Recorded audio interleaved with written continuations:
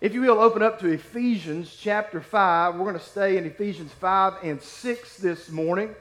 We've been looking through a series in this month entitled Responsibility. The first 2 weeks I hit the guys. Responsibility of men. And in the next week, last week, we looked at the responsibility of women. And this week we're looking at the responsibility of the family.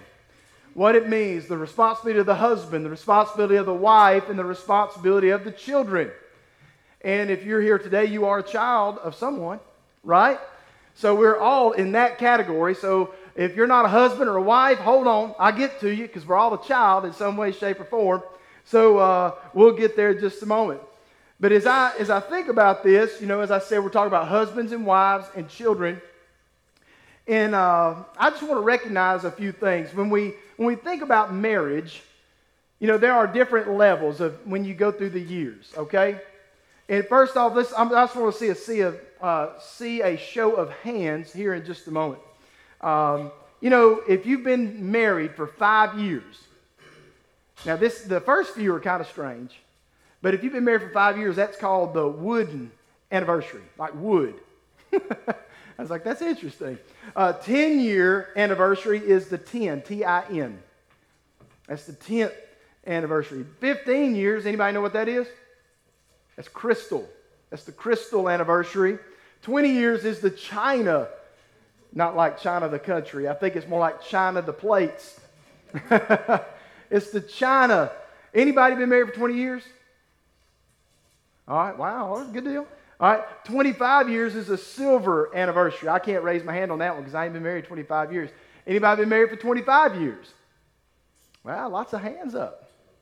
Awesome. All right, 25 years is silver. 30 years is the pearl. Anybody been married for 30 years? Wow, look at that. All right, here we go.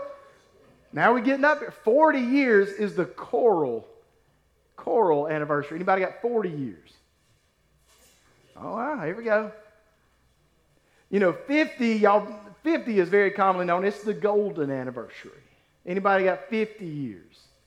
Oh, we got 1, 2, 3. We got several back in here. Okay, all right. 60 years is the diamond anniversary. Got any 60 years? Oh, 1, 2, 3, 4, 5. 5 at the 60-year mark. Amen. Woo! All right. Diamond anniversary, 60 years. Man, what a blessing. And it's 65 years. Y'all know what that is? 65 years. 65 years. 65 years. That's blue sapphire. Blue sapphire. That's what you've been wanting. The 70th. Anybody got a 70th? This year, 70th. Amen. Tom and Patsy? Almost. Tom and Patsy, almost. Mr. and Miss Short, almost 70. That's platinum. And then we go from precious metals to oak. The 80th anniversary is the oak anniversary. I said, told you, I said, that's interesting, isn't it? But, man, let's give these a hand. Man, how awesome is that? Praise the Lord. Amen. And listen, I want you to understand as we look at this today, there's a beautiful passage of Scripture that I had not ever read before until I was studying this passage of Scripture that's found in Malachi, which is an awesome passage of Scripture. When we consider the union of a man and a woman in marriage, we must understand the great bond that is intended. There is a great bond that is intended in the marriage. And in the book of Malachi, it is written, "The Lord was witness between you and the wife of your youth. She is your companion and your wife by covenant. Did he not make them one with a portion of the Spirit in their union?" So from this text, Malachi indicates that God breathes a portion of the Spirit into each marital union. Marriage is set in motion and defined by God. Marriage is to be set between one man and one woman. The institution of marriage is so God created, God ordained, God sanctioned, and God breathed that he stands as the judicial contract maker and witness at every wedding. Today we'll look at the responsibilities of the man in the family unit, the wife in the family unit, and the children. in the family unit. Let's open up to Ephesians chapter 5, starting there in verses 25. We're going to go down through chapter 6, verse 4. We're going to get there in just a moment. Ephesians 5, starting in verse 22, and looking at the husbands first. So we're going to go back to verse 22 in a little bit.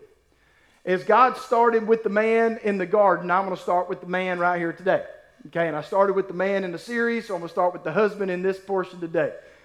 So today we're going to start off looking at the husband's responsibility. We find that in Ephesians 5:25 through 33. And it says this. You can look in your copy of God's Word. You can see it here on the screen. Verse 25 begins like this. Husbands, love your wives, just as Christ also loved the church and gave himself for her, that he might sanctify and cleanse her with the washing of water by the word, that he might present her to himself a glorious church, not having spot or wrinkle or any such thing, but that she should be holy and without blemish. So husbands ought to love their own wives as they love their own bodies.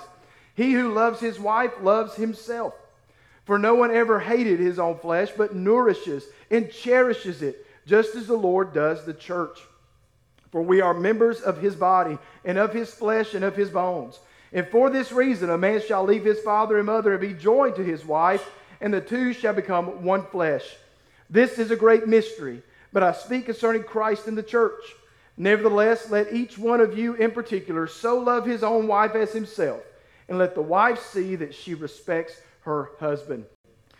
So as we look at this, and we start off with the husbands, when it comes to being a husband, the Lord initiated the first instance there in Genesis when he walked the woman, later named Eve, down to Adam and presented the woman to the man, when he presented Eve to Adam. And from this interaction, we see the traditional procession of the wedding ceremony. We see the father giving away the bride to the groom. We can see that marriage is not a human construct. Rather, it is a God-ordained creation. And we can understand it to mean that the husband and wife are to be united exclusively, indivisibly, in one flesh with a lifelong covenant relationship. Jesus emphasizes those points in Matthew 19:6, where he says, what God has joined together, man must not separate. Most of the time, the separation of a husband and wife comes through the work of the devil. Because we've not allowed Christ to be the rule of our lives. We've allowed everything else to be the rule of our lives. And when we let that happen, then the devil wiggles his way in there, as he is so schemingly good at, and he causes problems in the marriage. We have got to keep Christ, the Holy Spirit, as the seal of our lives. And if he's the seal, nothing can break that seal, not even the devil. So if we live in relationship with Jesus Christ, be in study in the Word of God, it is going to be very difficult for the devil to break up a family when Jesus Christ is the central part of it and the Holy Spirit is the seal of it. We have got to be dedicated to Christ in our lives, in our marriages, and as husbands and as wives and as children. We've got to be pursuing Christ. You know, building this from this understanding, what responsibility does the man have to the family? Well, let's look there in Ephesians 5:25 through 33. And then we're also going to look over to chapter 6, verse 4 when we get to that point here in just a moment. It says there in verses 25 through 33, the first thing it says is what? Husbands, do what? Love your wives. Love your wives. Now, love, we could go into the definition of love and all the different types of love, but I just want you to understand this. This is a father, this is Jesus Christ to the church kind of love, is what is being tried to be spelled out by Paul here. And what did Christ do for the church? He left glory. He left all the praise of heaven and humbled himself to the point of death on the cross for obedience to the Father and for the bride, the church. Men, we got to come off our pride and humble ourselves in obedience to the Father and for love for our brides and serve them and love them.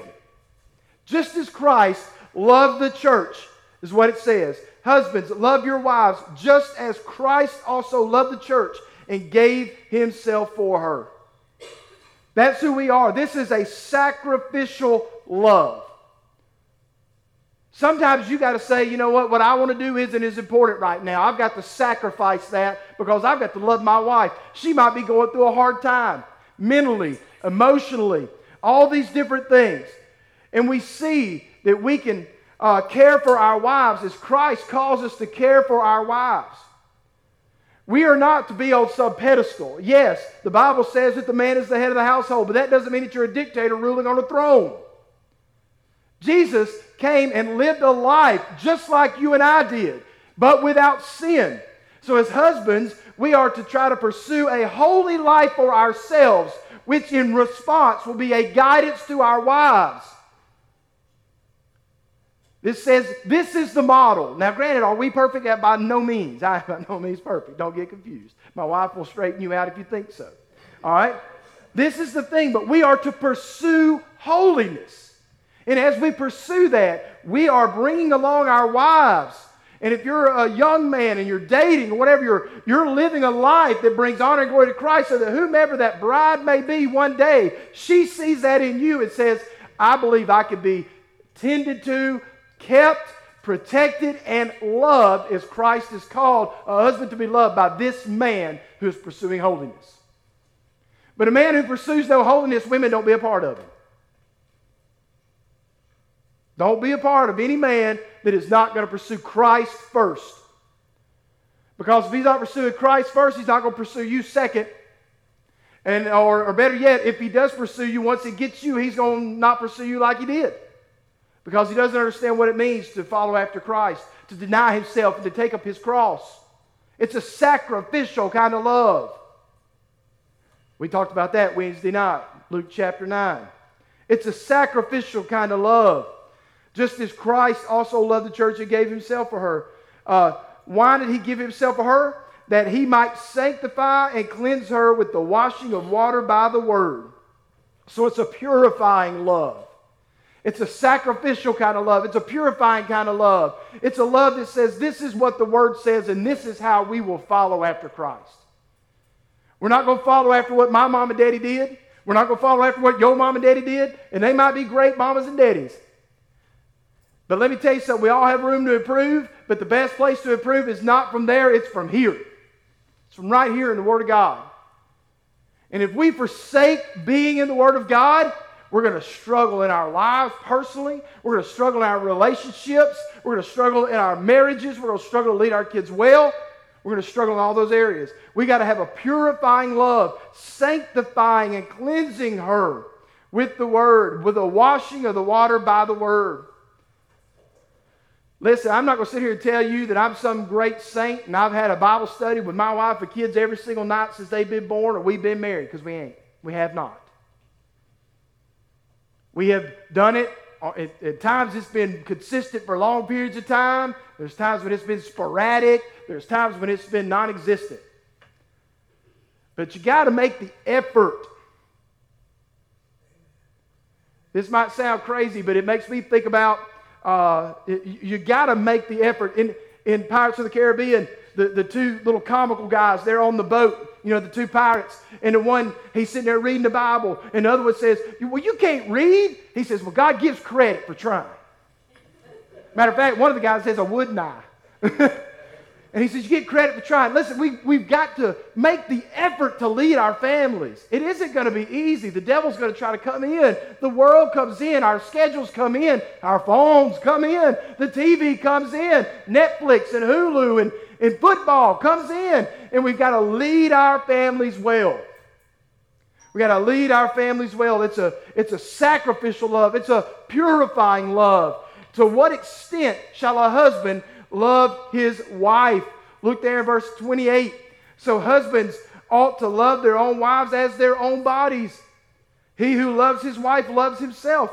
For no one ever hated his own flesh, but nourishes and cherishes it, just as the Lord does the church. This is a caring love. You want to we take care of our bodies. Something ails us, we go to the doctor. We feel sick, we go to the doctor. We take care of ourselves. If our wives are spiritually sick, if they're spiritually down and out, we got to figure out, what can I do to lift up my wife? How can I care for my wife as Christ cared for his church? He sees our need. He steps in and brings people to our aid. Husbands, we are to be that person. In many homes today, the wife is the spiritual leader of the house.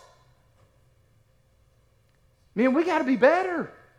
Husbands, we've got to be better. It's a caring love. We know the Word, so we can share the Word, so we can live the Word. And we can sacrificially give of ourselves. We can purify our wives by the washing of the Word, and we can care for them, just as we care for our own bodies. Last night, I got in there, I cut my hair, I shaved my face.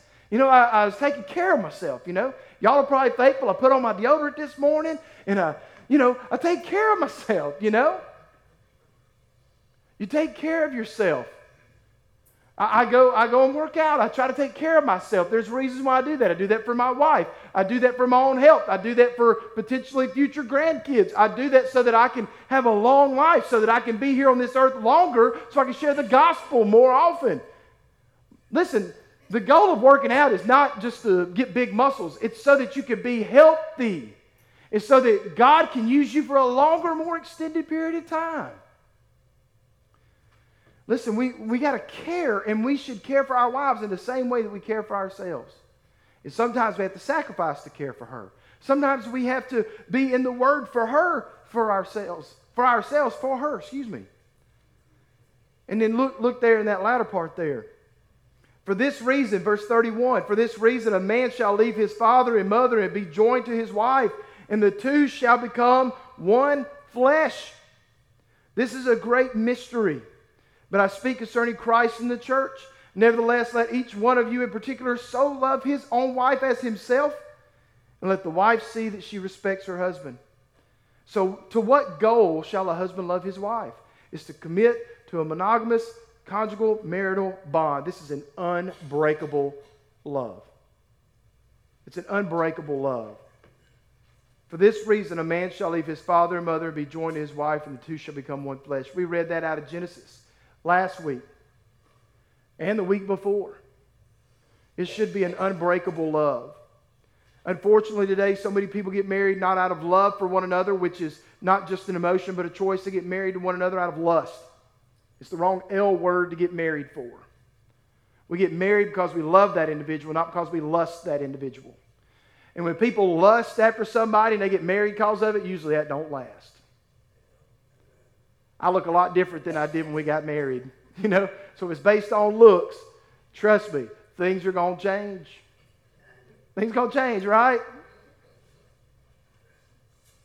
But the love that comes, not the lust, but the love that comes is going to be able to see that life that was experienced together creates more of an unbreakable bond. So the love gets stronger, not because of a change of physical appearance, but love gets stronger because of more of an eternal bond one to another, because that husband is leaving. And it's so funny.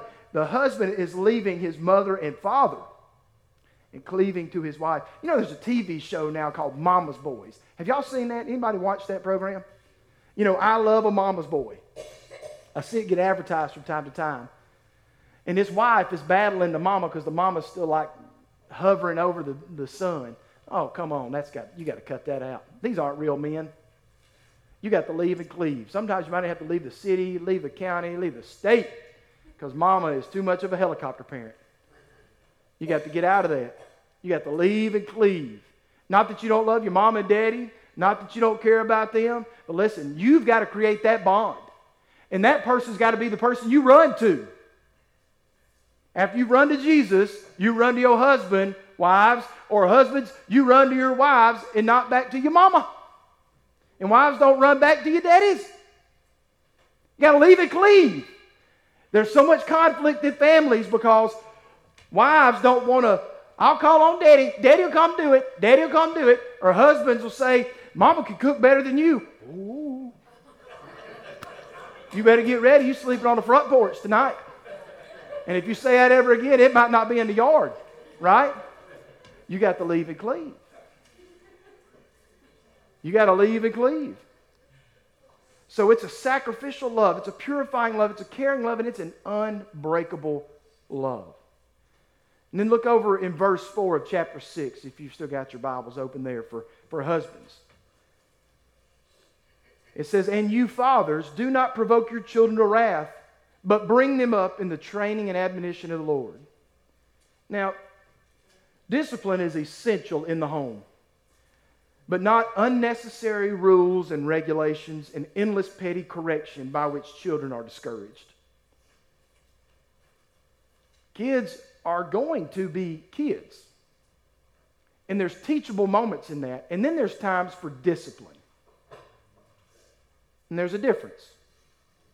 And we need to be mindful of that. Be careful about how much fathers. It's so funny. I was telling them Saturday during our Let's Be Men conference. The Bible talks more about a man and how he's supposed to raise up his children than it does a woman. There is more direction to men in how to raise their kids than there is to women. Guys, you can't just cast off the kids to your wife and think, all right, she's handling it. We've got to be a part of it. We are a team. We are a team of people who raise our kids. Husbands and wives. Complementarianism is what some people call it. It's what we are. It's what we do. We complement one another. We got a comparable helper. Let's comparably help one another. So there's this, we can't discourage our kids. The opposite of provoke is encourage. Do not provoke your children to wrath, but encourage your children to goodness. Promote your children. I saw a post on social media where, matter of fact, I'm just going to use illustration. Misty had posted on social media about Shelby having a young girl at school needing something. Okay? Shelby saw the need, came home, talked to mom about it. Said, I'd like to help her out. That's called encouraging them to goodness, not provoking them to wrath. We need to be parents that when our kids see needs of other kids, we don't look down on them because they're missing out, but we look up and encourage them so that they can get help. That's the kind of kids we need to be raising. We need to, the opposite of provoke is to encourage. You know, in the Roman family, when a child was born, it was laid before the father. If the father picked the child up, it was acceptable and kept. If the child was not picked up, the child could be sold, given away, or even killed. When Paul wrote this letter, this was still a practice being applied by Romans. Just lay the baby before the father. If the father didn't like it, he just turned it away. They could sell it, give it away, kill it. But if you picked it up, they were keeping the child. Fathers as well as mothers need not to say one thing and do another. This happens when one is blamed and rarely praised, by being inconsistent and unfair in discipline, by showing favoritism in the home, by making promises and not keeping them, and making light of problems that, to the children, are very important. Christian parents need the fullness of the Spirit so they can be sensitive to the needs and problems of their children. Listen, I know I probably failed in this area. Not realizing how an issue could be big to my child, but yet I don't really see it that way. We need to be mindful that our children go through things, no matter what age they are in, whether it's from preschool to college. You know, a problem to them is a problem to them. We don't need to make light of it. That's a great way of creating a problem to provoking our children to wrath. We need to bring them up. And the second thing is to bring the children up in the training and the admonition of the Lord. The training of the Lord is to know the Lord and His statutes and bring or assist Him in the training of the Lord's way. To train somebody means that you know how to do it yourself. You don't go to somebody who's untrained and say, hey, teach me how to do this. I don't go to somebody who's never played basketball and say, hey, teach me how to play basketball. I don't go to somebody who's never played a sport that I've never played and say, hey, tell me about this sport. You know, or I don't go to somebody who's an avid hunter or fisherman or who is not an avid hunter or fisherman and say, hey, teach me how to fish or hunt. They're like, I ain't ever done that. Well, what? That's not going to train me. We're going to be learning together. That's not training. I need to get to somebody who's done these things before. I've coached basketball for years. I could train somebody in how to play basketball, you know. I'm not the best by any means, so don't take it that I'm saying that. But I know a little bit about basketball. You know, I can play a guitar a little bit, but I need somebody who's way more skilled to really work with me. I'm not a finger picker. Obviously, you could tell that by how I played. But there's people who know how to do things. Husbands, we need to be trained in the way of the Lord so that we could train up our kids in the way of the Lord. And we see that because look there in Luke 2:52, it tells us that Jesus grew in wisdom and stature and in favor with God and man. How did he do this? It was by the leading of Joseph in his home. I believe that Joseph was a godly husband to Mary, and he was a great fatherly example to Jesus. That's how Jesus grew in wisdom and stature and in favor with God and man. And our children, when we train them up, we're not just training them up to be church attenders. We're training them up to be godly men or women that are productive in the church, but also assets to our society. We need to show them how to work. Show them how to do the things that they need to do. Teach them the value of a good work ethic, but also teach them a good value of studying the Word of God. Knowing when to submit to authority and when to stand up for what they believe. We got to teach our children these things. Train your children, men. Guys, boys and girls alike need their fathers. They need their fathers to be men of God, not men of the world. So the responsibilities given to husbands is to submit to the Lord, tend and keep. That's from a couple of weeks ago. Love your wives, not provoke, but encourage your children, and bring your children up in the training and admonition of the Lord. All right, men. Now we need to talk about the wives' responsibilities. Look there in Ephesians 22 through 24. It says, "Wives, submit to your own husbands, as to the Lord. For the husband is head of the wife, as also Christ is the head of the church, and he is the Savior of the body. Therefore, just as the church is the subject to Christ, so let the wives be to their own husbands in everything." So when we look at this text has been abused throughout the ages. It's been abused. But we must view this text in view of Christ being the head of the family. Christ being the head of the family. Warren Wiersbe wrote, "God gave Paul two reasons for this command: the lordship of Christ and the headship of the man in Christ. When the Christian wife submits herself to Christ and let him be the Lord of her life, she will have no difficulty submitting to her husband." When she submits to Christ, she'll have no problem submitting to her husband. Now, husbands, that's also understanding that we are submitting to the Lord. It's not submitting to a lost man as the head of your home. The Bible talks about do not be unequally yoked. That scripture has been taken out of context for years too. Unequally yoked has nothing to do with color or culture. Unequally yoked has to do with their faith. Don't you marry somebody who's lost and without Christ. It makes everything difficult and challenging in life. You got a lost person over here who says, "I'm not going to church on Sunday." You got a saved person over here who says, I believe we need to be in church every Sunday. It creates conflict. Ever so often, very rarely, but ever so often, you might be able to find a family that can function and continue on like that. But it don't happen very often. And then when the kids come up, you're getting different ideologies being given into the children. Because you got somebody who says, "You don't need Christ. You don't need the church. You need Christ. You need the church. You need a church family." No, you don't need a church family. I'll get my hands mixed up, which hands on which. But anyway, they're arguing back and forth. And there's a challenge in that. We've got to be on the same page. Do not be unequally yoked. And it makes it very, very difficult in the family setting. Very difficult. Both husband and wife need to be believers. And we talked at length the work of the fulfilled responsibility of the woman last week, and that still applies here in this context. Because not only is a woman capable before marriage, but should be empowered all the more within the marriage. That's the way it should be.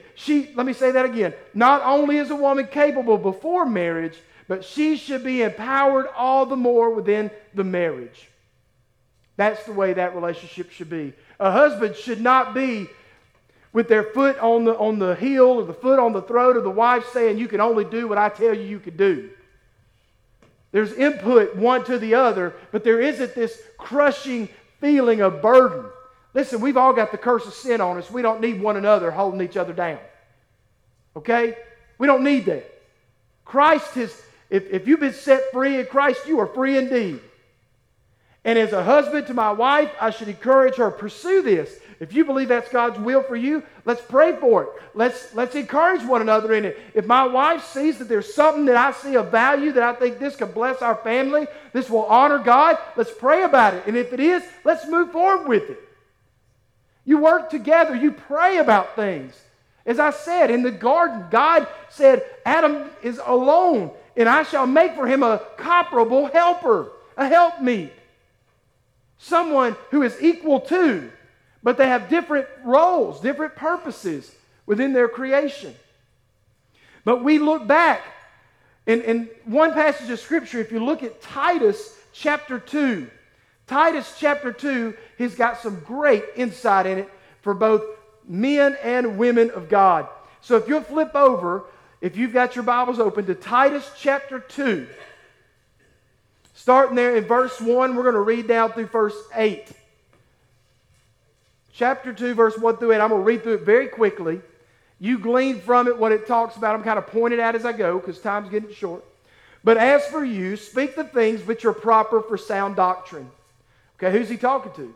That the older men be sober, reverent, temperate, sound in faith, in love, in patience. Men, that's us. That's how we need to be.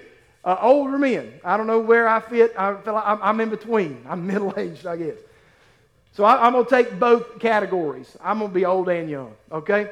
Verse 3, the older women likewise, that they be reverent in behavior, not slanderers, not given to much wine, teachers of good things, that they admonish the young women to love their husbands. There's young women. To love their husbands, to love their children, to be discreet, chaste, homemakers, good, obedient to their own husbands, that the word of God may not be blasphemed. Likewise, exhort the young men to be sober-minded, in all things showing yourself to be a pattern of good works. In doctrine, showing integrity, reverence, incorruptibility, sound speech that cannot be condemned, that one who is an opponent may be ashamed, having nothing evil to say of you, young men. So that's men, older men, younger men, older women, younger women. You see that. One thing that stood out to me when I read that in regards to the responsibility of wives, it says there that she should be a homemaker in 2:5. Now, sometimes people say homemaker. What does that mean? That means barefoot pregnant. No, I don't think so. I think it fully means what we read about in Proverbs 31 last week. How do you make a home? Well, you make a home. If you go back to Proverbs 31, I'm not going to go through the whole thing, but I'm going to just do my bullet points. She's uniquely valuable. She's completely trusted by her husband. She has no limits to her achievement due to her support. Verse 11. She is out for the betterment of her husband. Verse 12. She's skilled. Verse 13. She's diligent. 14 and 15. This is Proverbs 31. She is a good steward of her resources. Verse 16. She is conscious of her fitness. Verse 17. She continually approves her products that she is selling. Verse 18. She is considerate of her community and offers charity. Verses 19 and 20. She is not a worrier, as she has prepared for her family and home well. Verse 21. She is mindful of her own care and presentation and her husband's. Verse 22 and 23. She's resourceful with her products, knowing when to sell and when to be charitable. Verse 24. She is clothed in strength and honor. She is a woman of character, verses 25 and 26. She is proactive, verse 27. She is recognized and praised, verse 28, 29. She is rooted in the fear of the Lord, verse 30. And she is worthy of all of this, verse 31. That is a homemaker. That's a homemaker. The scripture says she went out in the night and got what she needed and cooked for her family. She took scarlet and made clothes. She saw a field and bought it and planted a vineyard. That's a homemaker. Homemaker doesn't mean that she just sits home and sews and has children and washes and does all. That's not what that means. It's a fullness of being a woman that loves the Lord because she is in the fear of the Lord, verse 30 of Proverbs 31. And from the fear of the Lord, she is under the lordship of Jesus Christ. And then she's underneath the headship, not lordship, but the headship of her husband. And she should be able to do all those things because they encourage one another.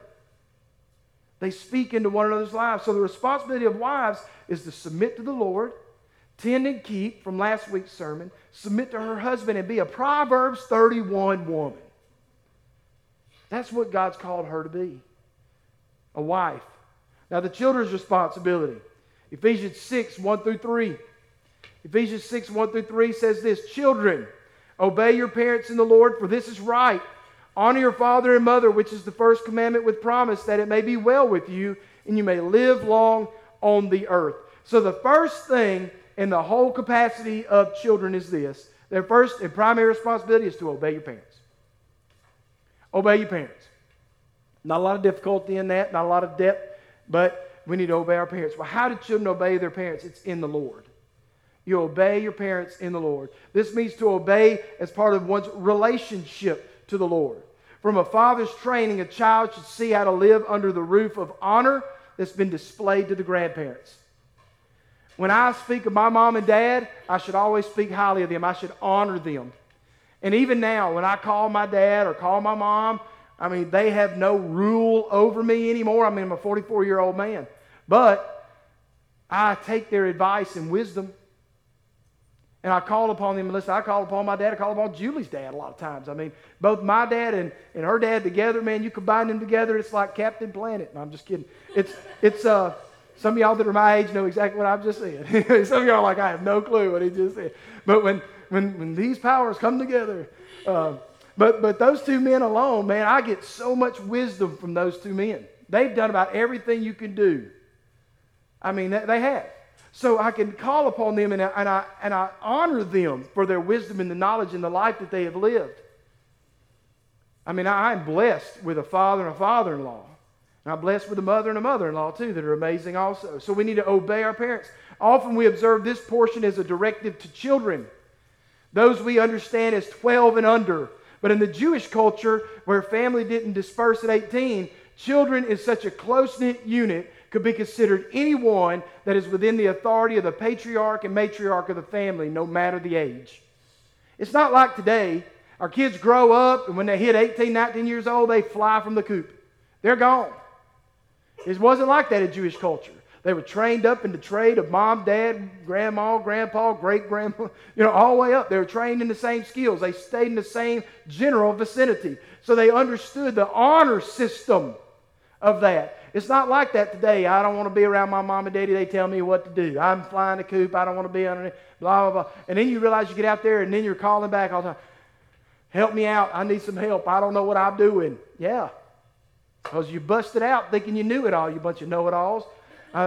If I could just be honest with you, I mean, I was, I was 18, 19, 20-year-old. I can say that. Be careful now. Be careful. There's a lot of wisdom. As we noticed earlier in our service when we started out, man, we got a lot of marriage wisdom in this room. If you're young and married or thinking about getting married, look around to those that raise their hands that's been married 50, 60, 70 plus years. Man, you've got a wealth of knowledge and wisdom right here in this room. You can glean from them, and I'm sure they'd be more than happy to help you out in that. We need to understand that. Obedience will be expressed differently as a child ages. The expectation of full obedience is required from the youngest child, but obedience will be exercised differently by the older child, and it'll flesh out quite differently. A younger child, you expect them to do everything. I mean, everything. But as they grow up, you end up being more like a coach and then eventually a friend. And eventually it's more like your friends than you are parents. I mean, although the kids still should honor you as parents, but you have that more of that friendship type relationship. If things, granted, go as we would love for them to go within the Christian home. Honor for the parent as a person, and this is kind of what I'm talking about. I've got it typed out. Honor for the parent as a person may be different than the honor for the person, the position the person holds. One commentator put it this way: the text that we're reading today assumes an ideal, but what if the reality is far worse? The less integrity a parent has, the more difficult honor will be. At times, honor may even be reduced to honor the office of parent rather than the person. Showing honor should never require distorting truth. The guideline here is everywhere, is speaking truth in love. Where the parents' will conflicts with God's will, again, the attitude of the early church is the right path. We must obey God rather than men. You may honor the position. You may have grown up and your parents were not good. And I'm not trying to be mean or disrespectful to anybody, but you have parents who made poor choices. They put you in a bad household. And you may not honor that mom or that dad that did terrible things for themselves, which the overflow of that made your childhood, teenage years difficult. But regardless of what you hold for them as a person, you still honor them in the position that they hold. And I think that's important because in today's culture, there's a lot of that. There's a lot of that. A lot of grandparents raising their grandkids because mom and dad have no honor as people.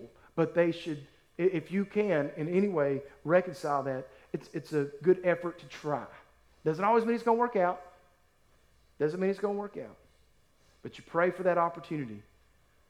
You pray for that opportunity and you hope the Lord will bring that. Why do children obey their parents? It's right. Children, obey your parents in the Lord, for this is right. It's the right thing to do. And we know what is right and what is wrong. When a child is born and that mom and dad nurture, protect, and love that child, the overflow of that is an obedience due to knowing and experiencing that love. Take the account from Jesus' desire for us to ask, seek, and knock out of Matthew 7, 9-11. What man is there among you who, if his son asks for bread, will give him a stone? Or if he asks for a fish, will give him a serpent?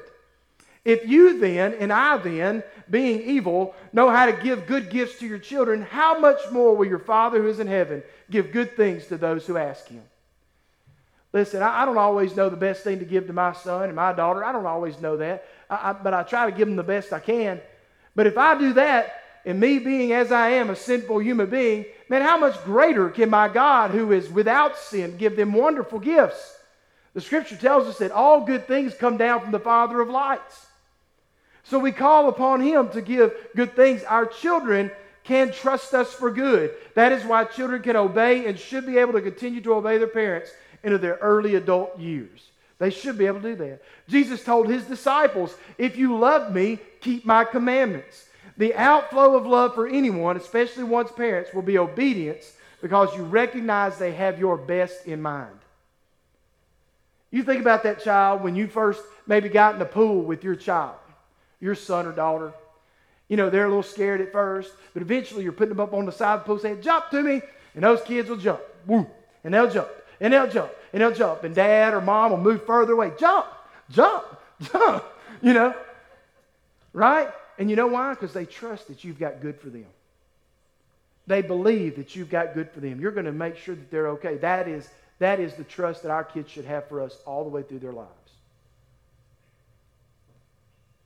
We should set our children up for as much success as possible. We cannot do for them in many circumstances, but from our own experiences, we can give them every insight or wisdom as we can so they can be prepared. The responsibility of children are to obey in the Lord, for it is right, their parents.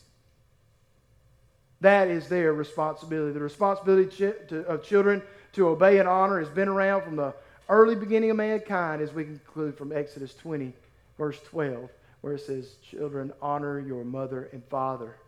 And as that said, it may be well with you, and you may live long on the earth.